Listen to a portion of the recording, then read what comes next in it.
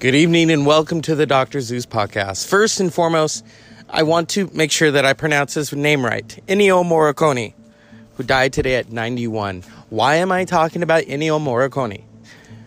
Because if you're a lover of films like I am, and the American West, Ennio Morricone is an icon. He scored the spaghetti westerns with his friend Sergio Leone. Him and Clint Eastwood are synonymous. He even scored Two Mules for Sister Sarah with Clint Eastwood and Shirley MacLaine in the film. So his score, Ennio Morricone is an icon. An icon.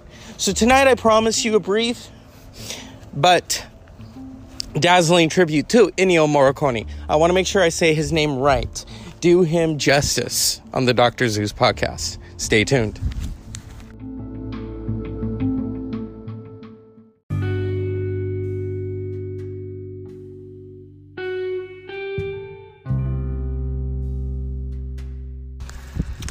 Good evening and welcome to the Dr. Zeus podcast. Tonight we pay tribute to Ennio Morricone, who died today at the age of 91. Nominated, I think, 7 times or 6 for the Academy Award for Best Score. And he won once for The Hateful Eight, directed by Quentin Tarantino. So Ennio Morricone is synonymous with Westerns, synonymous with Italian films, as well as American films. I don't think he spoke English, because I do know that when he received his honorary Oscar in 2007 from Clint Eastwood, he spoke Italian. And when he won the competitive Oscar, that is a rarity too. You get the honorary Oscar and then you win the competitive Oscar 10 years later. The 2 times that he was on stage, he had an interpreter for his acceptance speech.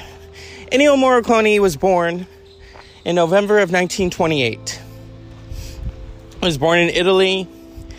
He went to school with Sergio Leone. There was a photograph, if you Google it, of Sergio Leone and Ennio Morricone. He scored Once Upon a Time in America with Sergio Leone, as well as the spaghetti westerns. That is why Ennio Morricone is so iconic. We all know about the spaghetti westerns. They have been parodied. They have been, copied. They torn from limb by limb. The good, the bad, and the ugly. For copyright purposes, I can't put the music on here. But we can talk about the man and the music. The name itself, Morricone, synonymous in film. Synonymous. And then in 2003, Ennio Morricone, one of his songs, Death Rides a Horse, and it was from another movie, was used in Quentin Tarantino's Kill Bill 1. There is the scene.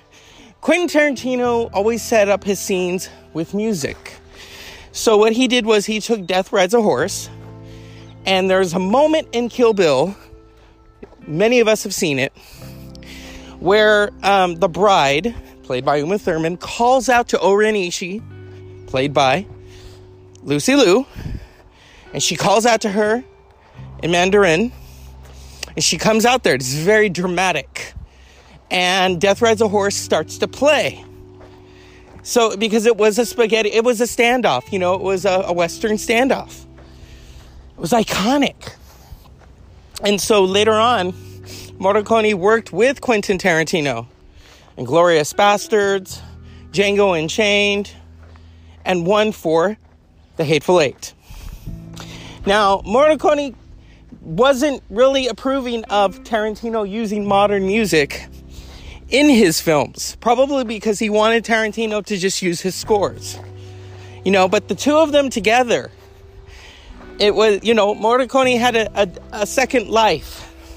Sergio Leone had died in the 90s So here was this young, up-and-coming director, crazy, bombastic, some people hate him, some people love him, some people revile him. But there is a madness of Tarantino that is amazing. And he makes these films. And Morricone and him were the perfect marriage, music and film. And so I call Morricone an icon because he is an icon. The only person I can think of, Henry Mancini, his score for, Breakfast at Tiffany's, and John Williams, the Jaws score, Schindler's List, E.T. But when I think of someone iconic who really flipped the script on film scores, that's Ennio Morricone. Because you think of the spaghetti westerns. The spaghetti westerns were not supposed to work, but they did. And the beauty of that is that, yes, some of it was dubbed. It was, they were supposed to be, in Mexico, and here they are, spaghetti westerns. So Ennio Morricone, I respect him. And yes, we're also going to mention Charlie Daniels, whose politics I did not agree with. But the devil went down to Georgia. I know about that. My friend got to dance with Charlie Daniels. And I remember when Charlie Daniels would make appearances on Conan O'Brien. Iconic. But tonight I want to talk fully about Ennio Morricone. The icon. The lover of music. This man worked until his death. He died at 91 years old. Not of corona, but of a fall. So that's why we're talking about him. We're talking about someone who changed the way we listen to films. Yes, when we look at them, without a score, that does change the tone of a film. Well, with Ennio Morricone, it changed the landscape of film. He wasn't just scoring westerns. He was scoring Cinema Paradiso and, I think that's how you say it. Please correct me if I'm wrong. I have a great many friends who are from Italy. I love them. I respect them. One of my friends, he's from Tuscany. And he loves the American West. And the music of Ennio Morricone set against the backdrop of the American Western landscape. And that's why I'm so passionate about his music. The good, the bad, and the ugly is just, And then I would be remiss. So in 2018, I saw Metallica. Since 1983, Metallica has gone out to Morricone's. Let me look it up because I want to. I'm in the moment right now. When I'm recording these things, it's like I'm on. There's no script. Morricone, The Ecstasy of Gold. So when I saw Metallica, that's what they walk out to, is the ecstasy of gold. From the good, the bad, and the ugly. So it's a moment. And I first heard of Morricone's death through Metallica. They were posting about it because they had, he had graciously allowed them to play The Ecstasy of Gold as their opening. So when I saw them in 2018 in concert, they walked out to that. It was a moment. So even the hardest of rock bands has respect for Ennio Morricone. And I would also be remiss if you've ever listened to, if you're not a Metallica fan, I urge you to listen to the Black Album and to Master of Puppets, but the Black Album in particular, because there is a song in there called The Unforgiven. Now on The Unforgiven, the opening chords almost sound like something out of a spaghetti western that I'm sure Morricone would, he probably loved it. He didn't write it, but he loved that Metallica, they opened their song with that. It gave the song a whole different feel. And that's why we're talking about Ennio Morricone. The brilliance. You know, I can't stress that enough. We're not going to talk about his personal life. We're going to talk about why we all love him and revere him. Is because of his scores. They're passionate. They're filled with action. That's the thing about the arts and sciences of making a film. I almost became a filmmaker. When you add the score, it paints it in a whole different fashion. Just think of Quentin Tarantino had used a different, form of music for the standoff between Orenishi and the bride. Just think. Orenishi is up on a balcony. She's got her thugs protecting her, or her guards. And the bride is right there with Sophie. She chops Sophie's arm off, and boom, the action ensues. And all while this is playing out, Ennio Morricone's Death Rides a Horse is playing. Because it does lead to the death of Orenishi. I hope you all have seen Kill Bill. Because if I spoiled it for you, I'm sorry, but that is how we are painting the picture of Ennio Morricone. Dramatic filmmaking, dramatic music. And Clint Eastwood knew that all too well. So they are forever linked. The spaghetti westerns are legendary. Whether you like them or not, they're legendary.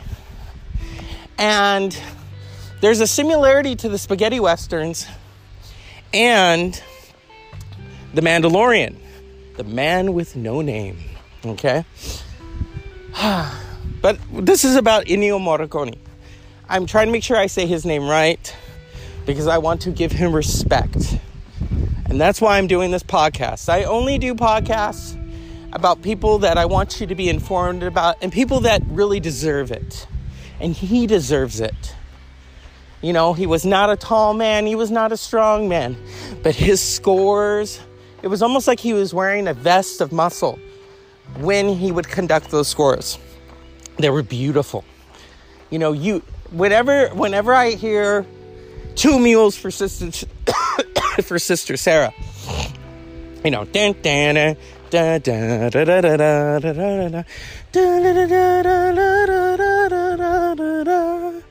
you hear that, and it's like, wow.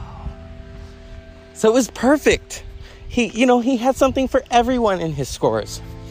And that's why I'm getting a little emotional about it. He was an icon. He was not on the cover of Rolling Stone. He should have been. And also he taught us that, about scores. It's classical scores. A lot of people don't listen to classical music. That's too bad. My great friend and educator, she played classical music for us. Whenever I hear Beethoven, I think of her. She did not like rock and roll. And I can understand why. I like rock and roll, and I remember she talked to me about it. And I think she would have... we never really discussed Ennio Morricone. But I'm sure she discussed it with her daughters and her daughter's partner, about the spaghetti westerns. So it's a moment. And I'm thinking of her right now because, she would probably say, yeah, how important it is to talk about Ennio Morricone, this conductor, this artist who changed film forever. I don't own a lot of film scores, but I do own The Good, the Bad, and the Ugly, and Death Rides a Horse, and Two Mules for Sister Sarah. They are iconic. Ennio Morricone will be remembered forever for those scores. And so that's why I wanted to bring to the Dr. Zeus podcast, was to talk to you about Ennio Morricone, how important he is. Yeah, he was never on the cover of Rolling Stone, but the music spoke for itself. Because it didn't sound like anything else. Nobody was conducting scores like that. The Good, the Bad, and the Ugly soundtrack was a big seller. It was iconic. And I'm gonna keep saying that word to drill that into everyone's heads. Okay? So, wherever he is, and I do believe there is another dimension beyond all of this. I wouldn't necessarily call it heaven. You know? I think we say that to kind of philosophize certain things, put a nice white blanket on it, but there is another dimension. So wherever you are, Ennio Morricone, we love you. You know, the music was bellissimo. Fantastic. I wish I spoke Italian. I truly do. You know, Spain and Italy and France are all right there, and I have a little Italian in me, and Spaniard and French and Portuguese, and I don't even speak Portuguese. You know, my family loved the spaghetti westerns. From my father, my brothers, my grandfathers, my grandmother. You know, it was a thing. I think she liked it because of Clint Eastwood.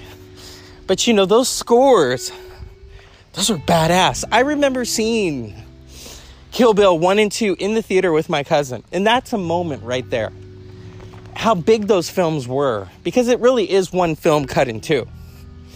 And to see on a big screen, you know, that standoff between the bride and Oren Ishii. And that music is just playing and it's thumping. Da da da da da da da da. It's amazing. And you know, I love how his name just rolls off my tongue, Ennio Morricone. You know? His scores, I mean, it makes me want to discover more of them. I think scored at least maybe 500 films. I could be wrong. Please correct me. I love knowledge. I don't always have to be right. And I know some people said, oh, you know, you should really research. I research, but I also like to do things in the moment, you know? So it's the Dr. Zeus podcast until I can hire a researcher for me, you know? And until we have the budget to post some of Ennio Morricone's scores. I mean, hey, if it were up to me, I would have one of his scores right now as we're speaking about him. Not as a backdrop, but as a celebration of his life and of his music. Because when I immediately saw that he died, I thought, oh, I got to talk about this. I have to talk about Ennio Morricone. Because I love the music. I love how the marriage between film and music. And Tarantino has said that before, he didn't go to film school. Before, when he was younger, he would set up a scene by putting it on a record. And then in his head, he would set up the scene. That's genius right there. Because music really does color the scene. Now, him and Morricone didn't see eye to eye. Like in Inglourious Basterds, when there's a scene where the character is getting ready for a night of film. And also to take out the Germans. And they're playing David Bowie's, you know, putting out the fire with gasoline. And I know Morricone didn't like that. And he said, why is he putting modern music in it? And I can understand that, but it set up the scene. It set up the scene. Just like his scores set up those beautiful scenes, wild scenes. You know, and so I want all of you to take with you, what scene of your life would you have Ennio Morricone paint for you with his music? Any kind of scene. You know, I could see myself in the gym listening to Death Rides a Horse. Because if you don't work out, you're dead. Especially me. This is, you know, keeping the fitness levels in check. And I'm recording. So, Ennio Morricone, 91 years young, is in another dimension now, another realm. I hope they're playing the music right there. So as always, unpleasant dreams and